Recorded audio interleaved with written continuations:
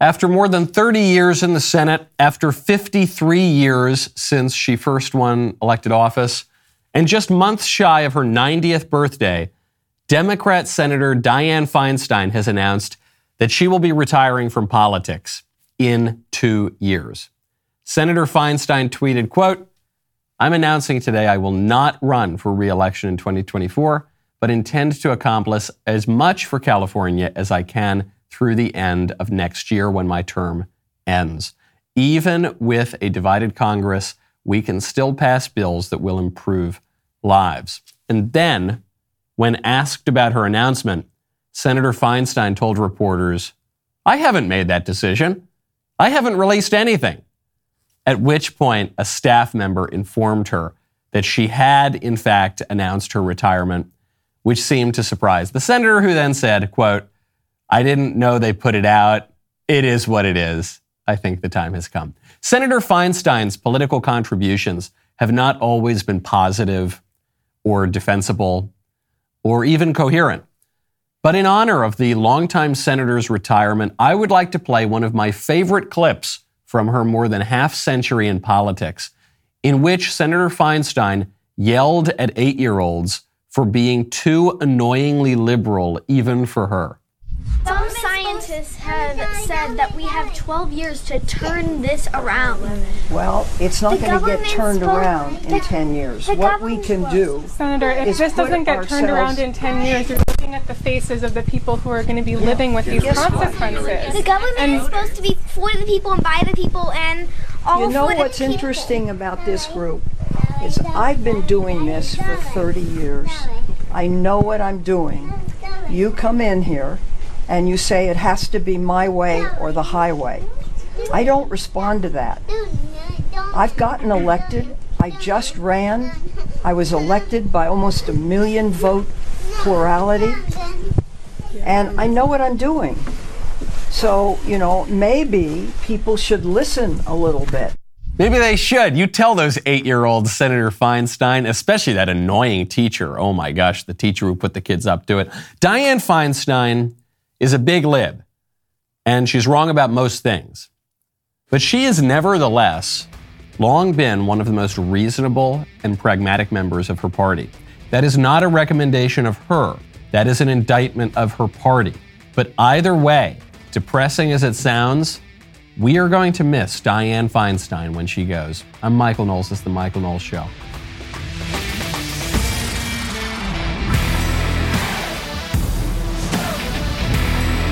Welcome back to the show. My favorite comment yesterday is from Sean Hartzell, who says, "There are always a bunch of candidates that jump in, but everyone knows most of them don't have a chance." That's true, but in this race, the point I keep trying to underscore is that it really is anybody's race, the 2024 GOP presidential nomination. I know, because nobody likes anxiety. Nobody likes uncertainty. Everybody just wants to decide. That's why you're seeing all the GOP pundits. They've decided, okay, we don't really like Trump anymore. The next guy looks like DeSantis. Okay, we're all on board for DeSantis. I like DeSantis. I think DeSantis is doing a great job. I don't have anything negative to say about DeSantis. But I do have something negative to say about trying to end this race before it begins. This is not how primaries work, guys. This is why pundits usually get these things wrong, is because they all jump at the first glittery thing they see, and they don't realize that political primary campaigns just move in waves. And at some point, almost every candidate rises up at least a little bit, and then most of them fall down. And at this time in the cycle, in 2016, in 2012, in 2008, the candidates who looked like they were shoo-ins to get the nomination were people who barely made it through Iowa and New Hampshire and South Carolina. They were not the candidates who ended up making it. And so, yes, it looks like some of the people who announced maybe yesterday don't really have a shot. Don't count them out. This could be anybody's race. Now, when you're faced with uncertainty, one great way to hedge your bets and diversify your investments is to check out gold from Birch Gold. Right now, text Knowles to 989898. The U.S. blew through the $31.4 trillion debt ceiling last month, and still the White House refuses to reduce spending. With that amount of money, you could buy almost every home in the United States, pay for college for over 80 million people, and buy every sports team out there. Think about this. To dig our country out of this mountain of debt, every single taxpayer would have to write a check for $247,000. And it's only getting worse. If you're worried about the future of this nation's economy, you need to consider diversifying into something dependable. You need gold with Birch Gold. Birch Gold makes it easy to convert an IRA or 401k into an IRA in precious metals. Text Knowles to 989898 to claim your free info kit on gold and then talk to one of their precious metals specialists.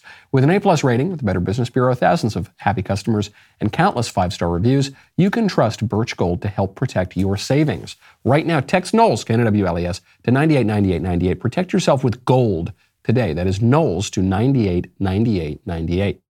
Speaking of grandmothers, following up on the Dianne Feinstein story, speaking of grandmothers, there is a TikTok that went viral yesterday that is so beautiful. It's heartbreakingly sad, but it's also really, really beautiful. We cover on this show, every conservative covers on every single conservative show, these TikToks of crazy young people pushing their radical gender ideology. And we usually make fun of them. Sometimes we have pity for them. This is my favorite one of these videos I have ever seen. It is of a young woman who is confused about her sex, who thinks that she's a man, reading a letter that she got from her grandmother.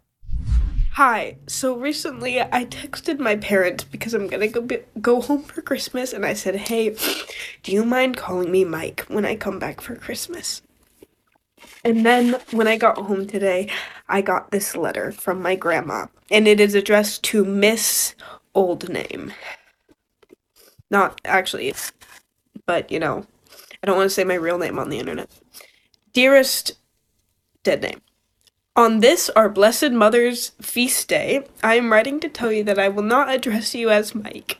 My decision is probably not a surprise to you. Others may comply with your request. My anguish in your chosen name and what that means has to do with your eternal soul. Know that I love you more than words could ever possibly convey to you. No matter how you decide to identify yourself does not change my deep love for you, honey. Because of my concerns for your soul and your mental health, I am spending more time with Jesus in adoration. My cousin's last names are doing the same for you. Do you know how much you are cherished and loved? It would be a joy to see you and be with you during the coming Christmas, a celebration of our Lord's birth. I previously believed that the perfect response to the transgender madness did not exist. I knew that there were some responses that were better, some responses that were worse. This grandmother just showed us the perfect response. This is it. This is how you respond to any loved one, any family member, any friend who tells you that he or she is now transgender and says they don't want to go by their real name and they want to go by some new fake name and they want you to pretend that they're the opposite. This is the response, absolutely flawless. And the girl, who's clearly in a lot of pain and confusion and has all sorts of mental and spiritual problems, I would imagine, too, she gives away the game at the very first part of the video. Did you hear that little bit? She did so unwittingly, but she said, I want to be called Mike, but my grandmother addressed this letter to Miss so-and-so. I'm not going to tell you what that name is because I don't want to use my real name on the internet. What'd you call it? I thought Mike was your real name. I thought that other name, that you were born with, christened with, raised with your whole life, I thought that name was dead and gone, but you just admitted that that's your real name because you know deep down that that is your real name. And you recognize that wanting to deny your real name is wanting to deny your real identity. And it might give you some kind of pleasure or temporary euphoria in escaping whatever problems that you have in your life, but it isn't real. And there's nothing compassionate about indulging fantasy. What the grandmother is demonstrating is some of the purest compassion I've ever seen, because compassion means to suffer with somebody. And she's saying, I have anguish, and I'm just going to kiss it up, and I'm going to spend more time with our Lord in the Blessed Sacrament. And the video goes on a bit longer. I had to cut part of it out just to fit it into the show. In part of it, the grandmother writes, some of your cousins are making personal sacrifices, to sort of kiss it up and to also have compassion with you. It's absolutely perfect. That is real compassion. And I know it's very tempting. I've thought about it myself. Oh my gosh, what if, God forbid, one of my kids had to deal with some of these mental problems and spiritual problems? How would I react? And I know I would be very, very tempted to call my kid whatever name he wanted to go by and pretend he had whatever pronouns he wanted to pretend he had. I would be very tempted to do that because you just want to give your kid whatever he wants. My little boy comes to me, he says, want chocolate? And I say, no, you can't have chocolate. Want chocolate? No, seriously, you want? Okay, here's some chocolate. Right? This is very hard to say no to your kids. But that grandmother is the one exhibiting true compassion, true care. Speaking of women of a certain age and kids, Chelsea Handler also went viral yesterday. Chelsea Handler is an alleged comedian. She was subbing in on The Daily Show. She's made a big segment about how happy she is that she doesn't have any kids. This is a day in the life of a childless woman. I wake up at 6 a.m. I remember that I have no kids to take to school, so I take an edible, masturbate, and go back to sleep.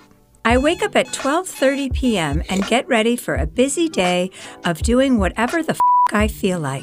I put on my most impractical and stylish shoes since I won't be chasing a child around the grocery store. I go to my fave spot in Paris to grab a croissant. I do a meditation sesh on the plane since I have no screaming kids, allowing me all the time in the world to become enlightened. The weightlessness of my existence has granted me superhuman powers. I teleport myself back home. Then I get ready for a night out with whatever hot guy I met on Raya that morning. I call up a babysitter and tell her that I don't need her since I still don't have kids. Now it's time for a workout, so I hit Mount Everest for a quick climb. I invent a time machine, go back in time, and kill Hitler. Freeze, you bastard! It's amazing what you can do when you have this much free time. And that's a day in the life of a childless woman. So everybody's reacting to this video right now. I think a lot of people are missing the point, though. And maybe Chelsea Handler's missing the point, I don't know. But what's interesting about this video is not what she says at the beginning of the video, which is she says, I just do whatever I want. I wake up, I pleasure myself, I drink a coffee, I go back to sleep, I snooze the alarm. That's not what's interesting is what happens in the middle and at the end of the video when she starts just making stuff up and fantasizing. And then I fly to Paris, and then I go kill Hitler, and then I do this and that, because what she is demonstrating is that the promise of not having kids, the idea that you can just constantly amuse yourself and do whatever you want, and the things that you're going to do without kids are so much more important than all the drudgery that you're going to have to engage in when you do have kids, that is a fantasy. You can't really do all of that. Probably the only real part of that video is the first 5 or 6 seconds when she says, I sleep in late because I'm kind of depressed, and I just pleasure myself a little bit, and then that's the reality of it. And then the fantasy and the delusion is what comes afterwards. I don't know, maybe I'm reading too deeply into this. I don't know that Chelsea Handler meant the video in this way. Almost certainly she did not. But that's what it's expressing.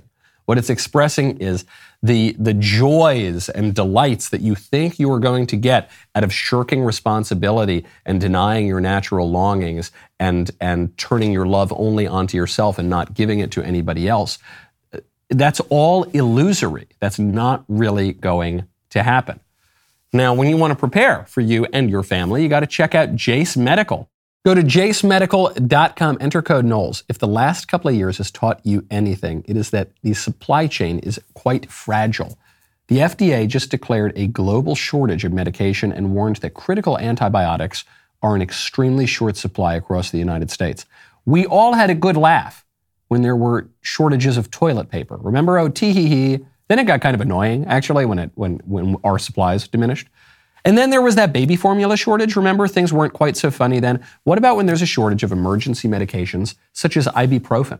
You need to be prepared for anything, and our new partners at Jase Medical are here to help. Jase Medical helps you get a long-term supply of prescription medication. It's a great way to start preparing, to start with that Jase case. It's a pack of 5 different courses of antibiotics that you can use to treat a whole host of bacterial illnesses, including UTIs, respiratory infections, sinusitis, skin infections, and more. All you've got to do is fill out a simple online form. Your info will be reviewed by a board-certified physician, and your medication will be dispensed by a licensed pharmacy at a fraction of the regular cost. Be like the Knowleses. Be prepared. Get the Jace case right now. It gives you peace of mind. You can know that your family will have what you need during a crisis.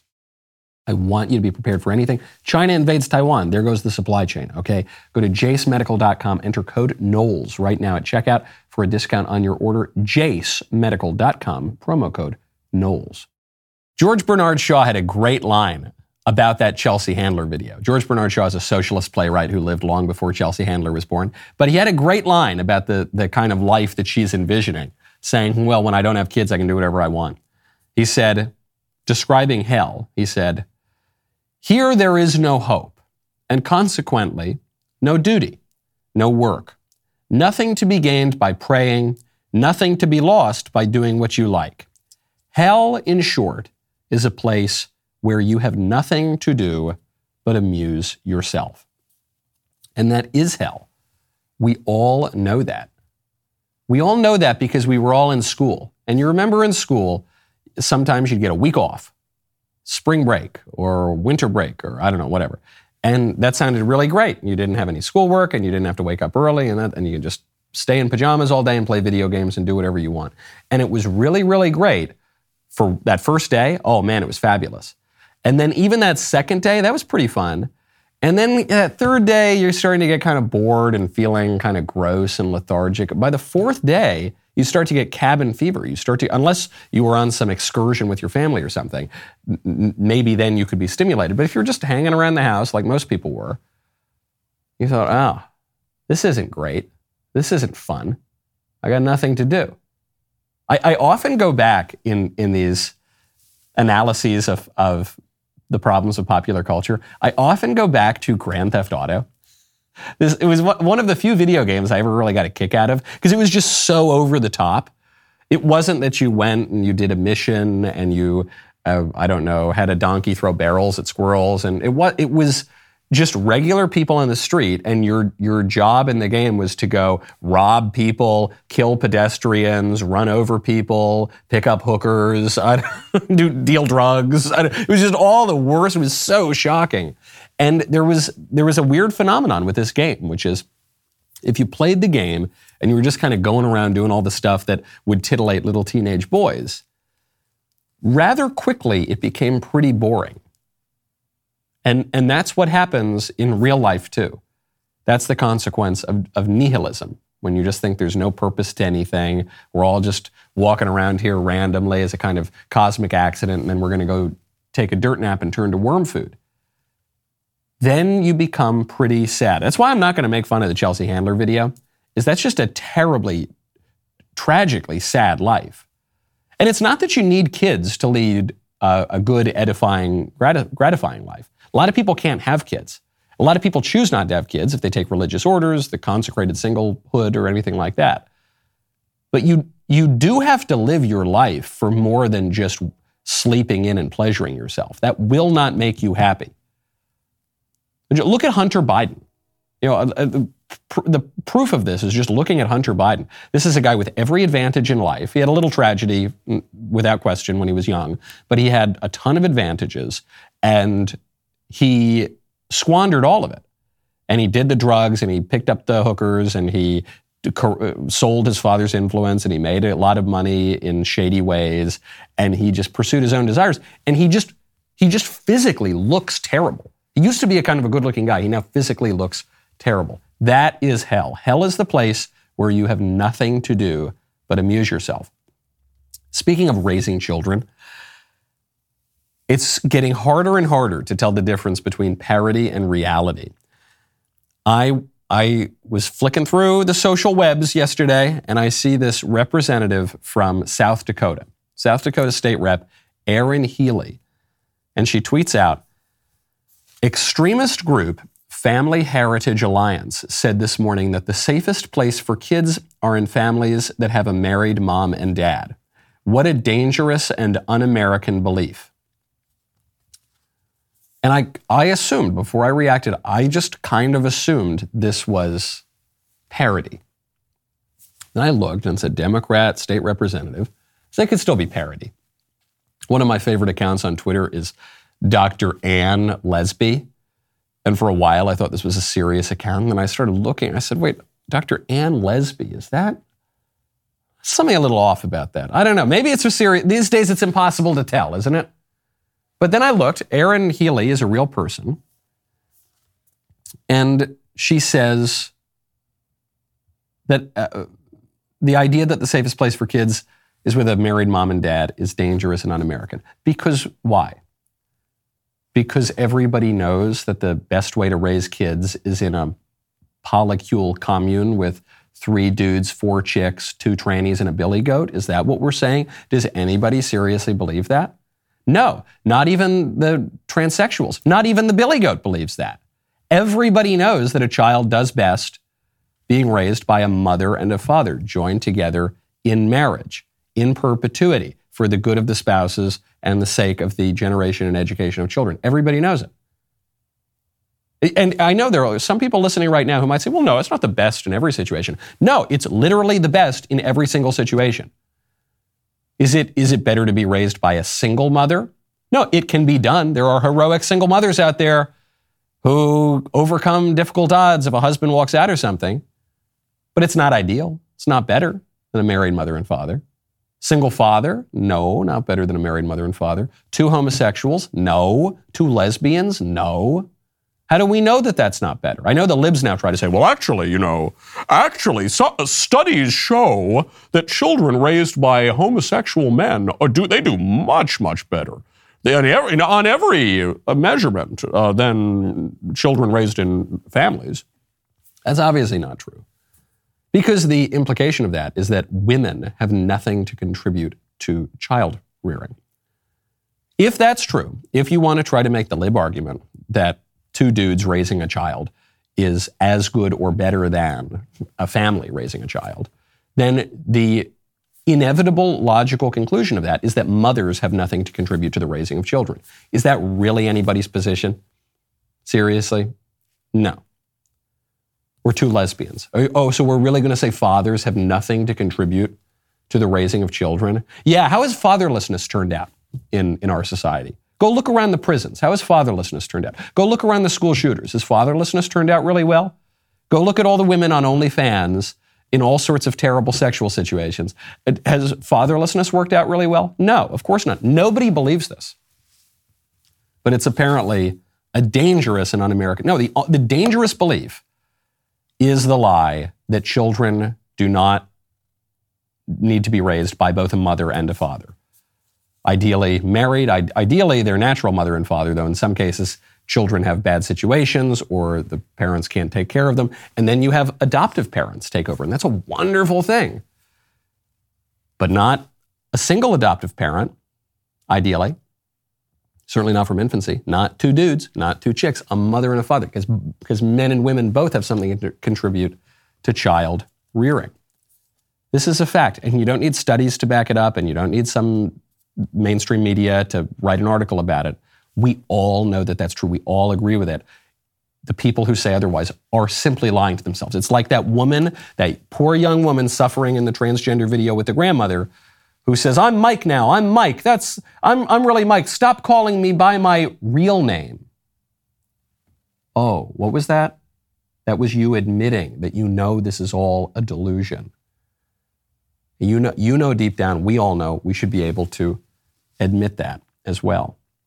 Speaking of the transgender madness, the most important story on transgender madness in many, many months, if not longer, has just been broken by the Crane brothers and David Cohn, by the whole Crane and Company show.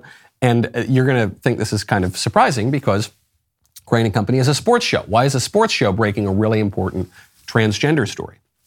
I've heard about this story ever since Jake and David came into my office the other day, and Blaine popped in too. They were all like, you're not going to believe this story that we have. It has to do with Will Thomas, that gigantic hulking dude who swims for the Penn swim team against the women.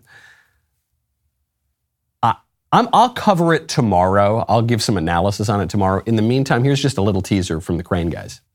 If we let it, there will be men pretending to be women that ruin women's sports. But ranking first was a person I had never heard of before. And of course, this name was Leah Thomas. Leah Thomas did in fact formerly swim on the men's team for 3 years. I thought surely the NCAA wouldn't let this person compete with us. The NCAA official looks at me and says, "Great job, y'all tied. The trophy goes to Leah." And he said, "Well, for photo purposes, Leah has to have it." Wow. Leah Thomas, who used to be Will Thomas, is now dating someone that used to be a man that's now a woman, and they consider themselves lesbians. Very interesting dynamic. The things they practice actively are interesting. They cut off parts of their male parts, but left other parts. These testicles are in a jar. Stop. We were being sidelined to validate the feelings and the identity of a man.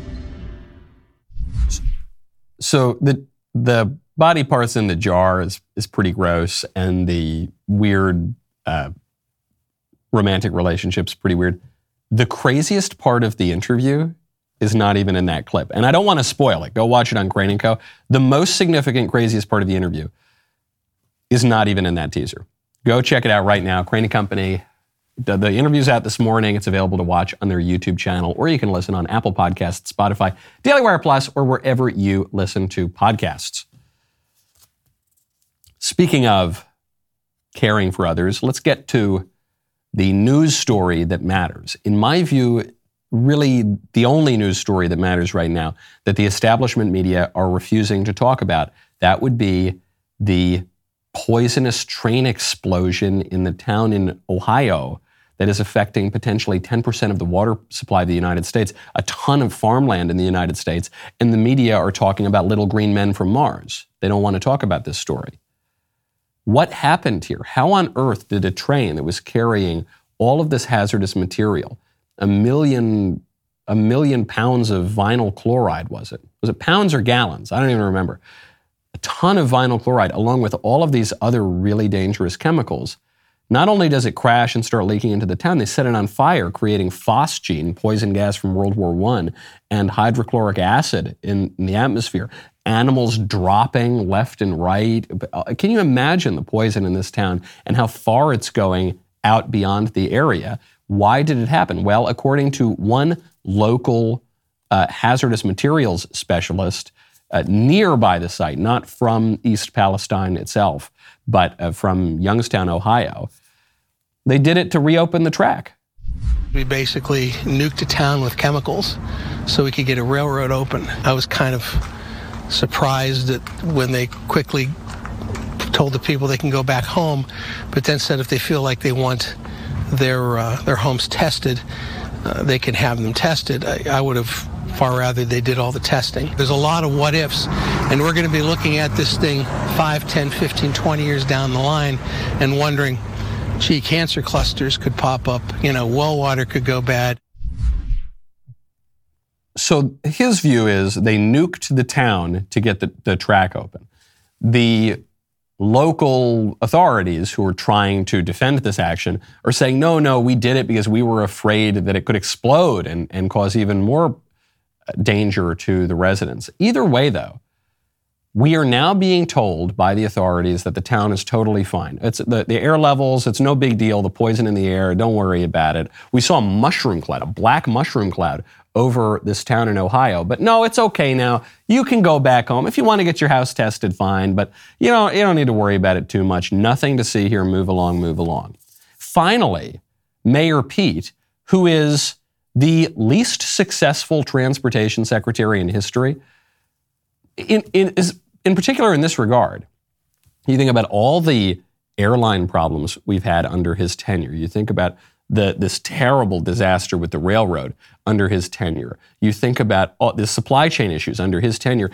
The way you know Pete Buttigieg is the least successful transportation secretary in history is he's the only one who has been notable. Name me other transportation secretaries ever in American history.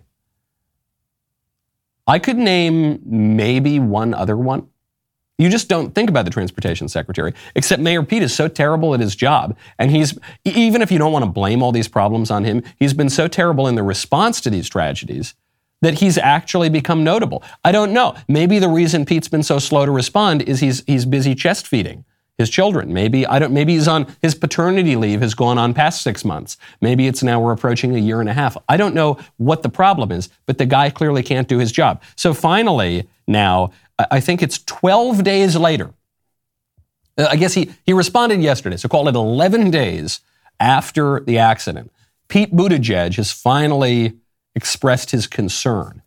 Mayor Pete says, quote, "I continue to be concerned about the impacts of the February 3rd train derailment near East Palestine, Ohio, and the effects on families in the 10 days since their lives were upended through no fault of their own. It's important that families have access to useful and accurate information." Yeah, that is. Would have been nice if they had that access sooner than 10 days after the accident. Might have been nice if the transportation secretary expressed his concern a little bit sooner. But they're not concerned. Nobody's really, the transportation secretary is not concerned. The Biden administration is not concerned. The establishment media are not concerned. And do you know why? Because of who these people are. Who lives in East Palestine, Ohio? The deplorable, irredeemable, bitter, clinging, flyover country peons who don't matter to the people in Washington, D.C. or New York or Los Angeles or San Francisco. That's why. If this had happened near New York City, Washington, D.C., San Francisco, Los Angeles, there would have been a national state of emergency declared. You would have had all of the emergency response teams on the ground. This would be, the press would be all over it. But no, this is the flyover people who, their water's poisoned, their air is poisoned, all their animals are dying. Well. It's fine. We've been calling for years for small town America to die. I guess this will just hurry up the process. Add on to this that, what was it, 1 or 2 years ago, there was a movie that came out called White Noise, I think, about this exact thing happening, about a train derailment and all sorts of terrible chemicals going up into the air in an Ohio town. It's pretty weird. And I don't think you need to pull out your tinfoil hat to say, this is a massive conspiracy. Right? I'm not opposed to conspiracies. Ever since COVID and the Dr. Fauci of it all, basically there's nothing you could tell me about our government that I wouldn't believe. But you don't need to go there.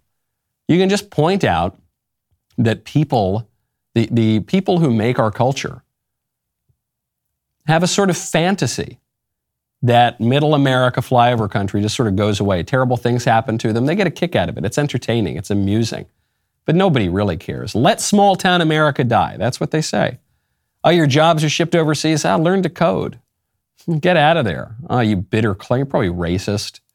You're the kind of people, you're not the future. The future of America is in high-rise buildings, in pods, in New York, and all the big cities. Forget about Ohio. That's why.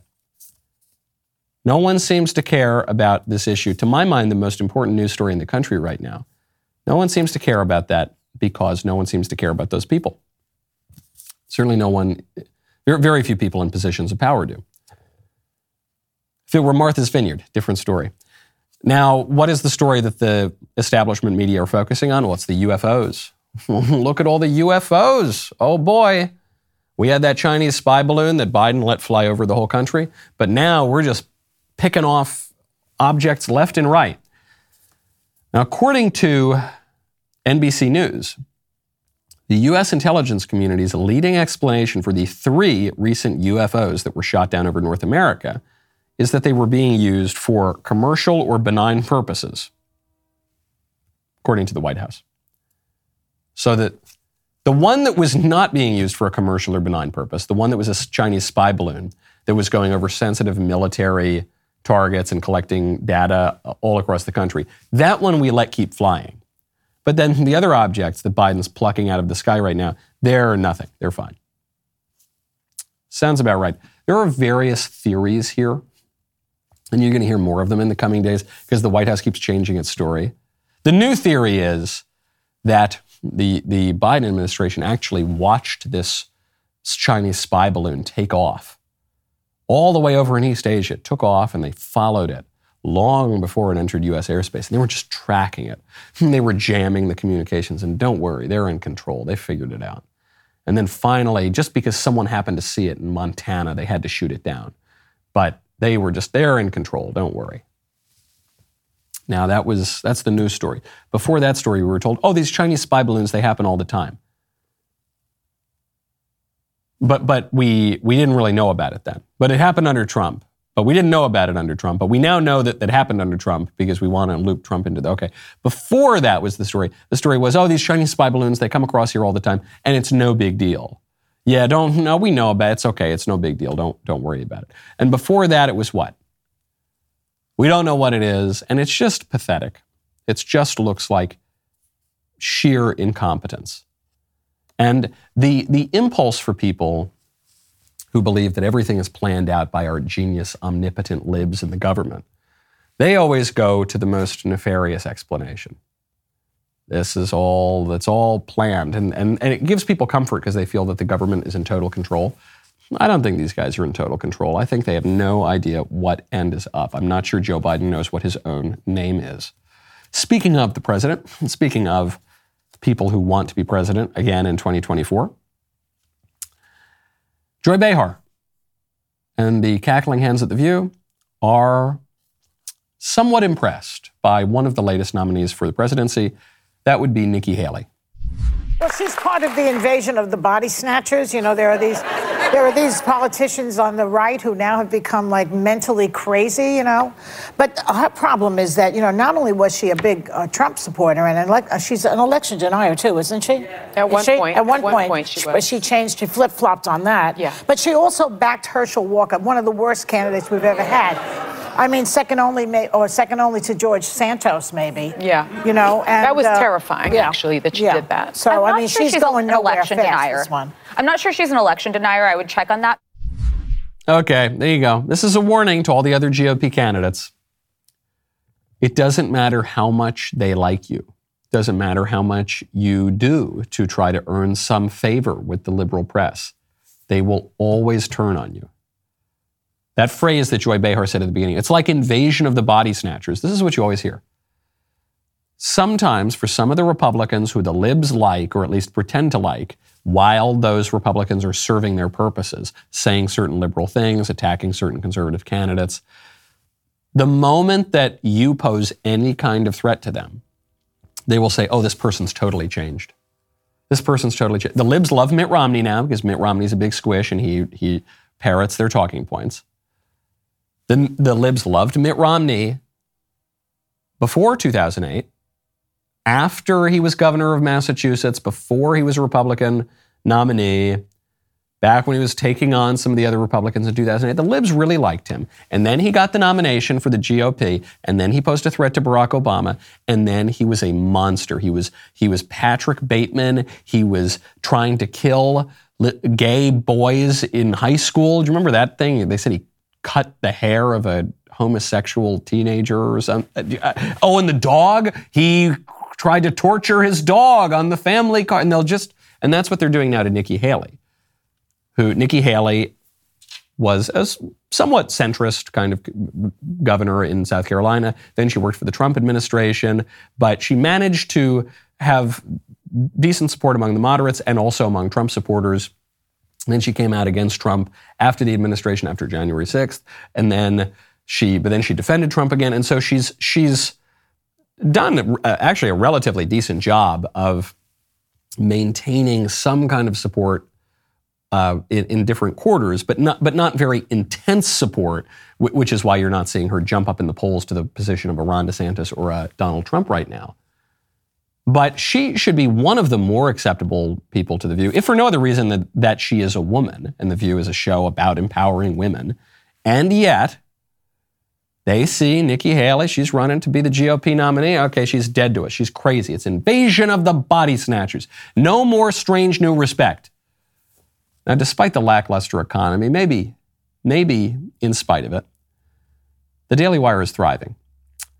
Not only that, we're hiring. We are currently looking for a senior financial analyst to join our growing financial planning and analysis team who will play a critical role in developing actionable insights at a rapid pace to inform key decisions. This person will get the opportunity to be a key player in helping to shape the Daily Wire's FP&A processes, working closely with senior leaders of our finance team. More than 2 years' experience of relevant finance and FP&A, corporate development, investment analysis, or investment banking are required. The ideal candidate also has strong interpersonal skills with the ability to work cross-functionally, as well as advanced financial modeling skills in Excel. The position is based in Nashville, Tennessee. For more information and to apply, go to dailywire.com/careers. That's dailywire.com/careers today. Speaking of Republicans, George Santos. George Santos, our favorite Republican, is back in the news. He was charged with a dog-related theft in 2017, this according to the Washington Examiner. Representative George Santos was found to have been charged with theft related to Amish dog breeders in 2017. Are the Amish known for, I know they're known for their cabinets and their barns and I didn't know they were known for dog breeding. The charges were dropped though and his record was expunged. A lawyer friend of Santos who helped him with the charge told Politico about the revelation. It was then confirmed by a representative from York County District Court in Pennsylvania. He was charged with theft by deception, but he beat the charge and had that record expunged. He claimed his checkbook had been stolen and that the $15,125 in checks were not written by him. But now some people say he was lying. And after the checks were addressed to the Amish dog breeders, Santos held a large adoption event with his animal rescue charity, Friends of Pets United, at the Staten Island pet store, Pet Oasis. And I don't know. And I don't know. And I don't really care. I've said it before about George Santos. George Santos, to me, his political success is like a bad joke. A bad joke starts out a little tiny bit funny. And then the more you tell it, it becomes much, much less funny. But then, paradoxically, the more you tell it, the much, much, much, much, much funnier it becomes. That's how I feel about Santos. Santos gets elected, you say, hey, all right, we got a Republican here elected in New York. We got a razor-thin majority already. This is cool. He's obviously a squish, but, whatever, it's fine. It's fine. Overall, net positive. And then you find out, he lied about his education. He's a liar. That's too bad. Oh, and he lied about his employment history. Oh, that's too bad. Oh, and he might not even be a gay guy. He might have been married to a woman in it, which I guess is more traditional. I guess that's kind of maybe that ticks him up a little bit. Then he got divorced and now he's pretending to be a gay guy or he maybe is, I don't know. And he lied about his criminal record maybe. And he lied about his political positions. And he lied about, okay, we're back, it's fine. And he might be under indictment in Brazil. This is getting funnier again. And he lied about Amish dog breeding. And okay, this is really, really funny. At this point, there is pretty much nothing that George Santos could do that would make me demand that he resign. Because it's all out there. And this is, by the way, probably the main argument for Trump in 2024. The main argument against Trump in 2024 is that he's got so much baggage. And there are lots of people who just don't like him. And he turns a lot of people off. And that's that. Strong argument. But the argument for Trump in 2024 is also he's got so much baggage. And we know about it. And it's all out there. And they've thrown the kitchen sink at him and they've made up a bunch of stuff about him and it's been proven to have been made up about him and it is what it is. For the other candidates, we don't know how much real baggage they've got. We don't know what new baggage the libs are going to invent about them. We don't know how resilient they're going to be in the face of that. Some people think that I'm pushing Trump and that I've actually made a decision and I'm endorsing Trump in 2020. That is not the case. It might seem more that way when I talk about it because I haven't picked one of the other candidates to go sign up on the campaign for. I am just trying to call it like I see it, okay? I'm not saying one of these two options is better than the other, the case for or against Trump. The only point I'm making is it's the same case. It's the same argument. And you're seeing it at an extreme degree in George Santos. George Santos is not going to really be pressured to step down. The more that the press attack him, actually the more that it helps him.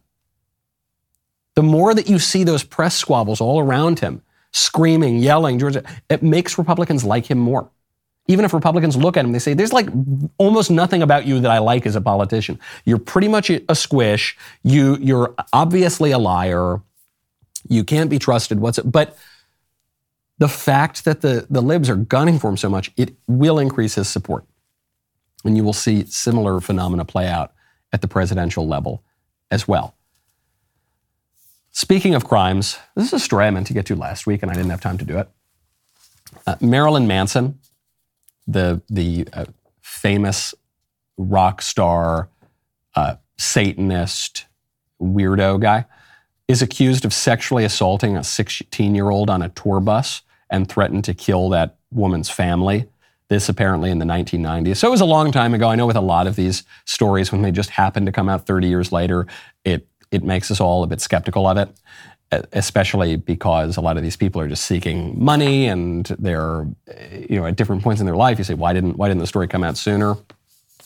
In this story, though, I think Marilyn Manson actually had talked about it in the past. I think in a different time, in a different era, Marilyn Manson had kind of bragged about some of these things. I don't have anything really to say about the story other than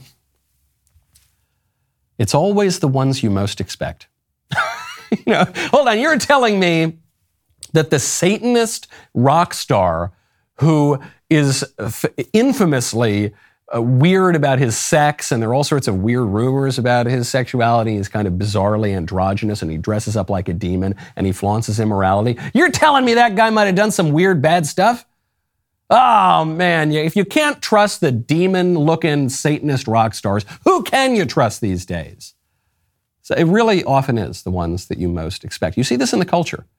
Now, in the whole culture, when you see some weirdo, usually dressed up like a demon, usually with lots of weird sexual hang-ups, show up to a drag queen story hour, show up to a middle school, and then you find out, oh, actually, this person has a criminal record sexually abusing children. You look at that, you say, well, what did you think was going to happen? Our perceptions tell us a lot of things about the real world. I know in our modern culture, we're told, don't believe your eyes, don't believe what you feel in your gut, don't believe your prejudices. There's nothing worse than prejudice. But actually, all of those things are essential to making any judgment whatsoever, to acting in life at all. Prejudice, not in the sense of an unjust bigotry, but prejudice in the sense of going along about your life making prejudgments, is essential to getting along in the world. This is one of the most important aspects of politics, according to a conservative philosopher like Edmund Burke. This is part of the conservative mind. You have to prejudge. You need prejudice. You need to be able to trust your sensory perceptions, at least to some degree. Things often are what they seem. You can very often, not always, but you can very often judge a book by its cover. And speaking of Satanism, I want to just spike the football on this a little bit. We talked all last week about the Grammy show with Sam Smith dancing around like a big lesbian devil, and then all of the people in the audience, including the First Lady, just guffawing, just so thrilled, giving it all sorts of plaudits. The numbers are in. That Grammys was a ratings catastrophe. The total viewers was 12.4 million. To put that in perspective, just 3 years ago, the Grammys drew 18.7 million viewers. And at the time, that was considered a ratings disaster. 18.7 million is 50% higher than this last Grammys Awards. What does it tell you? It tells you what happens when you make a deal with the devil. Often when people make a deal with the devil, it doesn't seem quite so on the nose as what Sam Smith did. You're usually not dancing around as an actual devil. But the thing about the Faustian bargain, the thing about the deal with the devil is you think, all right, I'm going to do this immoral action, but it's going to get me a lot of money.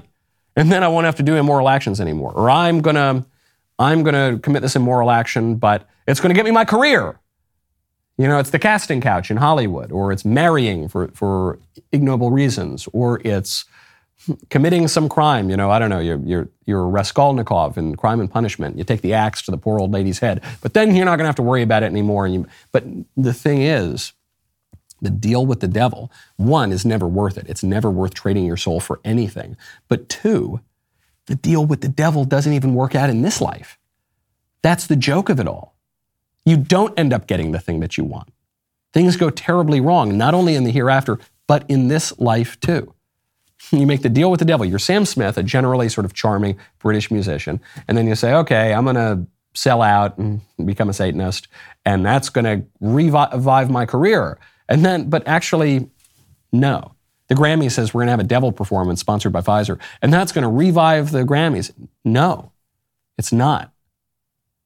It not only compromises your eternal being, it doesn't even work now. 50% ratings down from just 3 years ago. You'll love to see it. You'll love to see it with a little bit of schadenfreude. The rest of the show continues now. It's Woke Wednesday.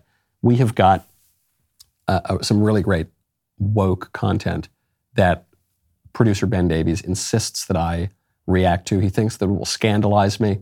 He thinks that it will shock me. Very little shocks me anymore, so we'll see about that. Become a member right now, dailywire.com/Knowles. Use code Knowles at checkout for 2 months free on all annual plans.